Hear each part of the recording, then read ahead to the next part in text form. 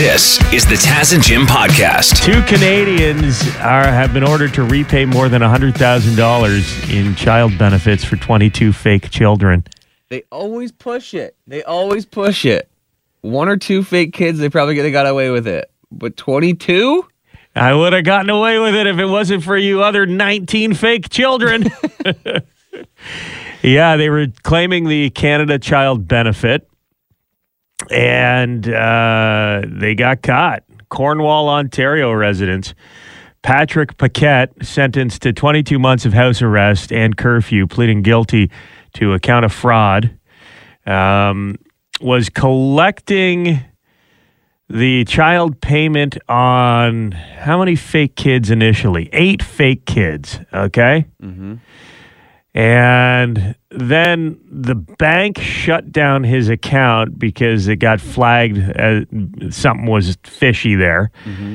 So opened a new bank account without telling his partner and created the rest of the fake kids with that bank account and has to pay back $130,757. So he started a secret side family from his wife. Yeah, a secret fake side family. Aside from his already secret fake family. I feel terrible. When that fake family found out about the secret fake family, they must have been just crushed. But still, so all he has to do is, so I guess he's on house arrest, which is terrible, but that's a pretty sweet loan. Like, all he has to do is pay back the loan, basically. Interest-free loan. Yeah. There you go. Yeah, but he's on probation. Yeah, but if you're a homebody anyway. It's not like he's got 22 kids running around the house. He doesn't have to go to soccer practice. Where's he got to go? That would be a nightmare if you really had all those kids and had to stay home on house arrest. Canadian Revenue Agency is advising people do not try this because you will get caught and you will be charged if you are caught. 22 fake kids. I can just imagine when his partner found out that she was on the hook as well. I just want to be a part of 8 fake kids. Hey, maybe you wouldn't want to be stuck at home after all. It was announced yesterday that international travel will resume out of John C. Munro Hamilton International Airport.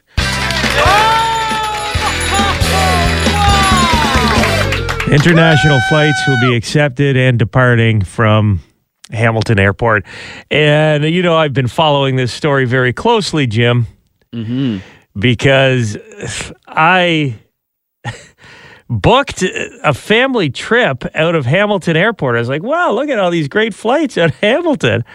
And it was with Swoop. After I had booked the flight, I realized, hold on a second. You can't even cross the border out of Hamilton right now. Is this even legal? But yeah, Swoop was selling flights. Yeah, they were selling flights based on the optimistic hope that the government would change its mind and start allowing flights out of Hamilton, and they've done that. It kicks in on November 30th, so if you have booked a flight between now and November 30th, you're still out of luck internationally. But yeah, once you get into December and us in January, I guess we're a green light go here. And now Swoop is like, oh my God, we have to honor all these flights now. Let's go. Some people were ticked off. What do you mean? Well, because they were buying flights, they didn't read the small print there. And why are you selling flights if you can't technically fly with the regulations that are in place? Sure, but like if you're paying for a plane ticket, you think you would have heard through the grapevine. If you don't read the newspaper, you would think you would know international flights aren't happening for the general public. Well, how are they still selling the flights then? In the off chance that they could open up, and then why were we selling concert tickets for shows that were happening? We weren't sure if that was going to happen, right? Yeah, I guess. So it is what it is. Yeah, well, the good news is that hopefully we're going to be getting on a plane and getting out of here with the whole family. A little bit of a Christmas present for the kids. I was worried I was going to have to tell them that they weren't going to see Granny and Grandpa in Florida. they would have been less devastated than you, for sure. You with your zinc on your nose, ready to go. Waterloo Airport in Waterloo, the same thing. They've been given the green light to fly internationally.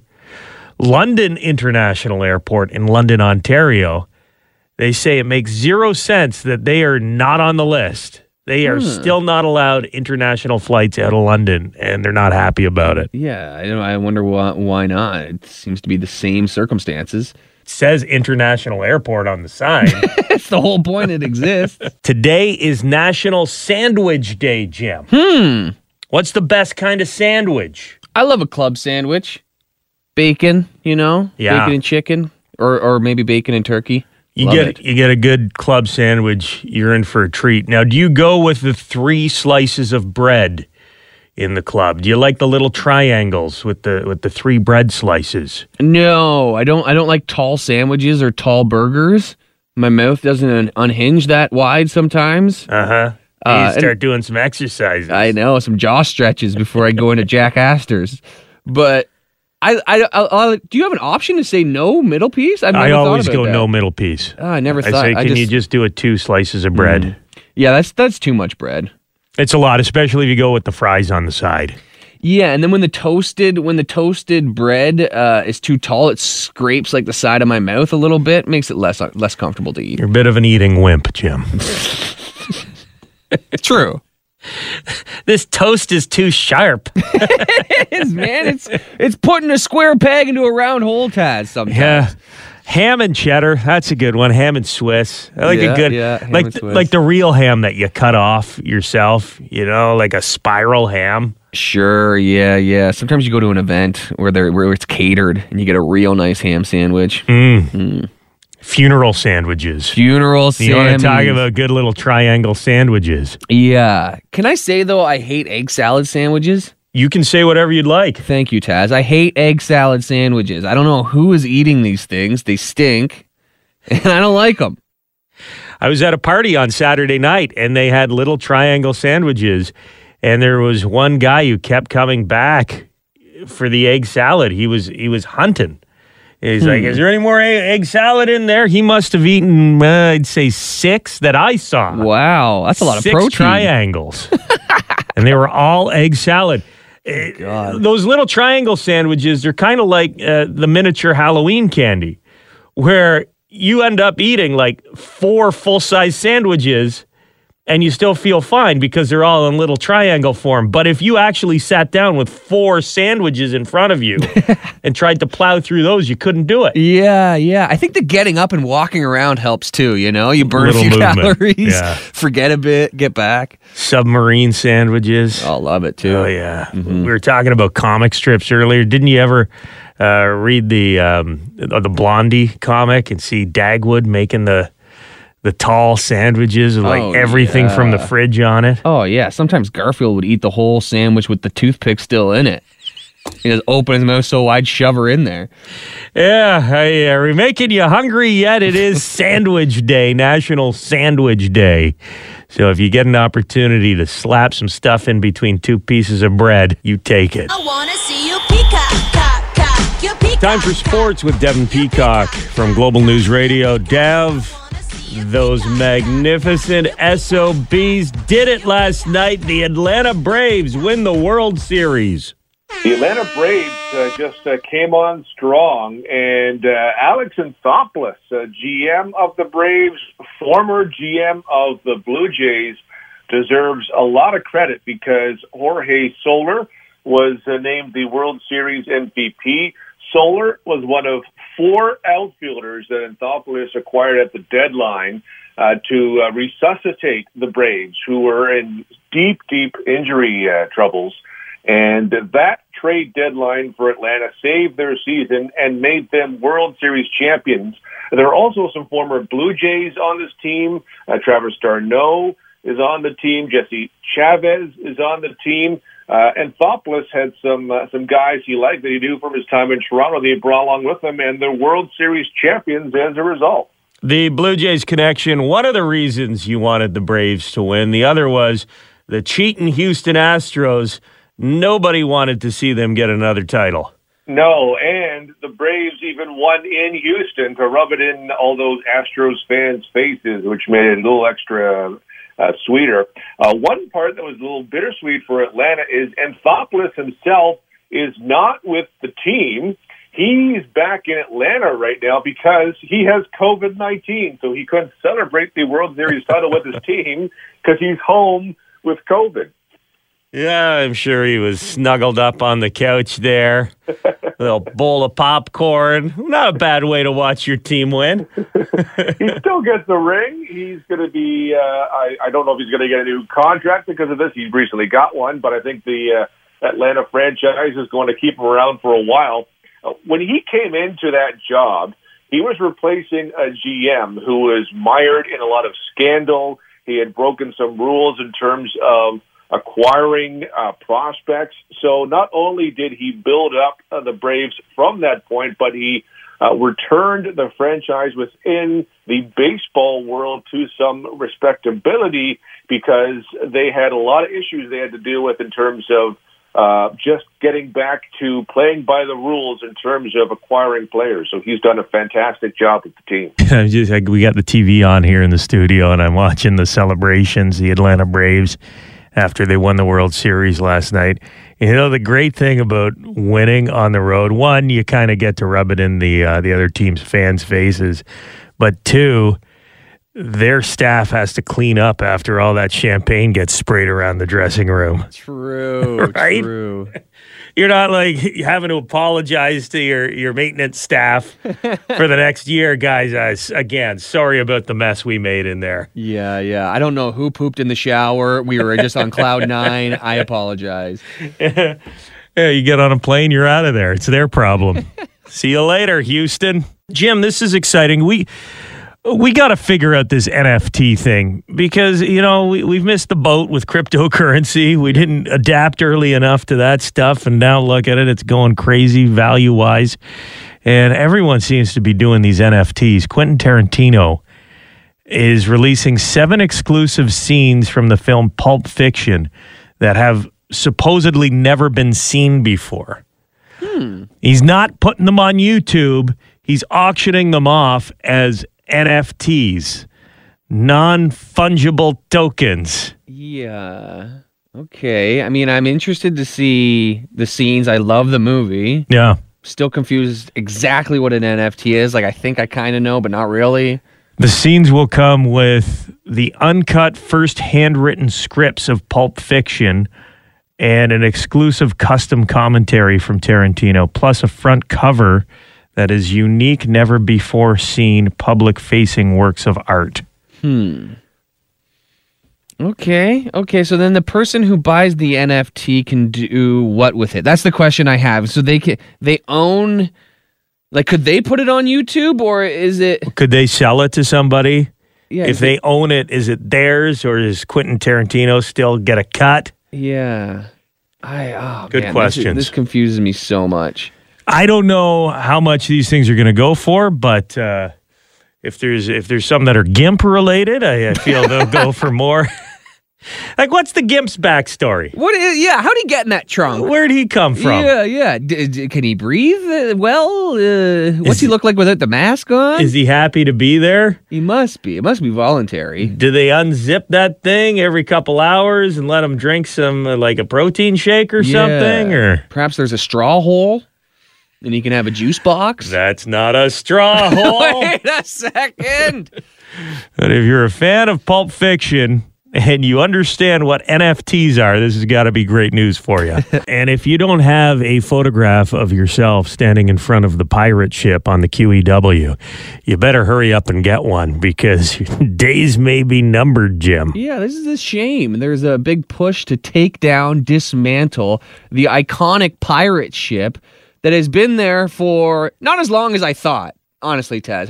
I thought this thing was from the 1800s and crashed there one stormy night and has been there for over 100 years.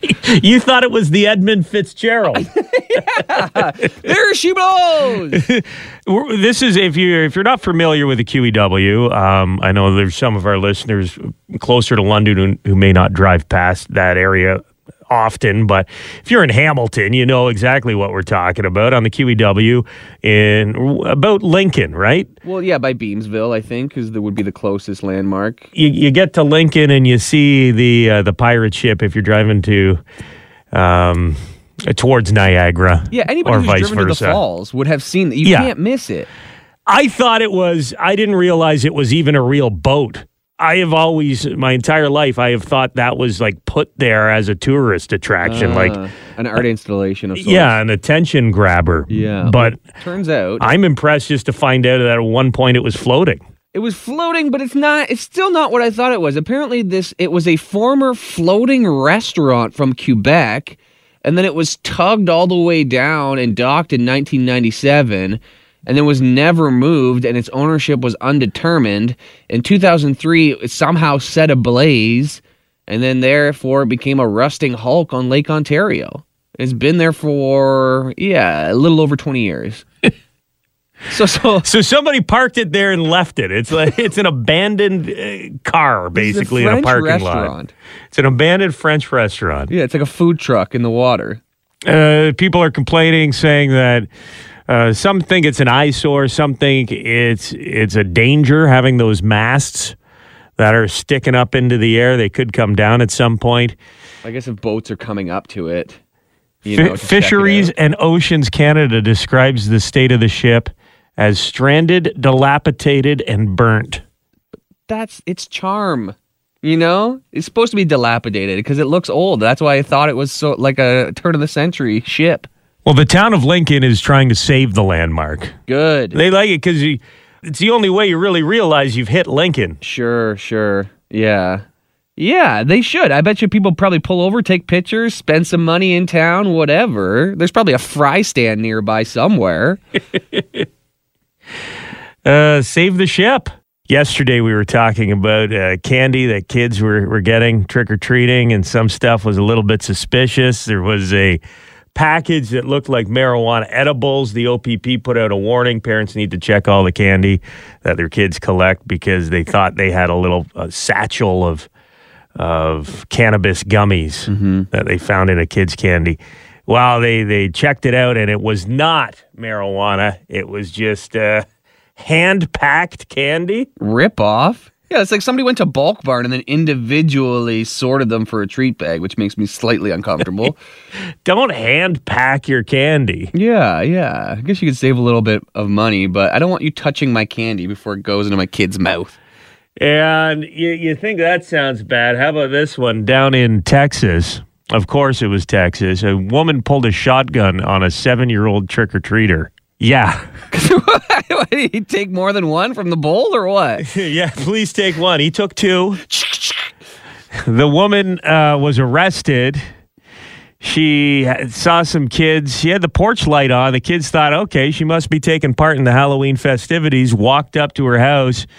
She came out, seemed agitated, ended up pulling out a shotgun, and luckily nobody was hurt. It's Halloween, kids are going to be everywhere, and, how can somebody just come out with a weapon and scare these kids? She just asked me who's in my driveway, and I was like, I don't know. She said, fine, since you can't tell me, I'm going to go get my shotgun. It was the second Halloween in a row that unfortunately I've had an incident with this particular neighbor. 2 in a row! Stop going back! Somebody needs to sit her down and explain what Halloween is all about. Yes, buy this woman a calendar. Because if she did not know it was October 31st and some strange masked people came up to the door, maybe you'd be startled. Yeah, there's no word on. They say everything's bigger in Texas. I don't know how big 7-year-olds are down there. Cornbread Texans? Right, 6'3" 7-year-old. I didn't know he was wearing a mask. Thank you very much for checking out the Taz and Jim podcast. If you want to listen to us the old-fashioned way, live on the radio, you can do that on FM 96 in London or Y108 in Hamilton, weekday mornings from 5:30 until 9:30. Or subscribe, keep downloading the podcasts, and we'll keep talking. Hi, it's Shauna, and I might be a bad parent because my kids think French fries are vegetables. Hey, it's Ryan, and I might be a bad parent because I went out for wings when my wife was in the hospital after giving birth. Johnny here. I might be a bad parent because in my house, the tooth fairy gives pocket change. But we're not alone. Len emailed us and said his 6-year-old daughter's Tarzan moment going from love seat to lazy boy by curtains made him more proud than any dance recital. And Andy left his 2-year-old at the rink. All right, guys, I'm sure we're not alone. Like Andy's kid. For stories and confessions like this, make sure you check out our podcast. It's called Bad Parents, and it's available wherever you get your podcasts. I left a glove at the rink.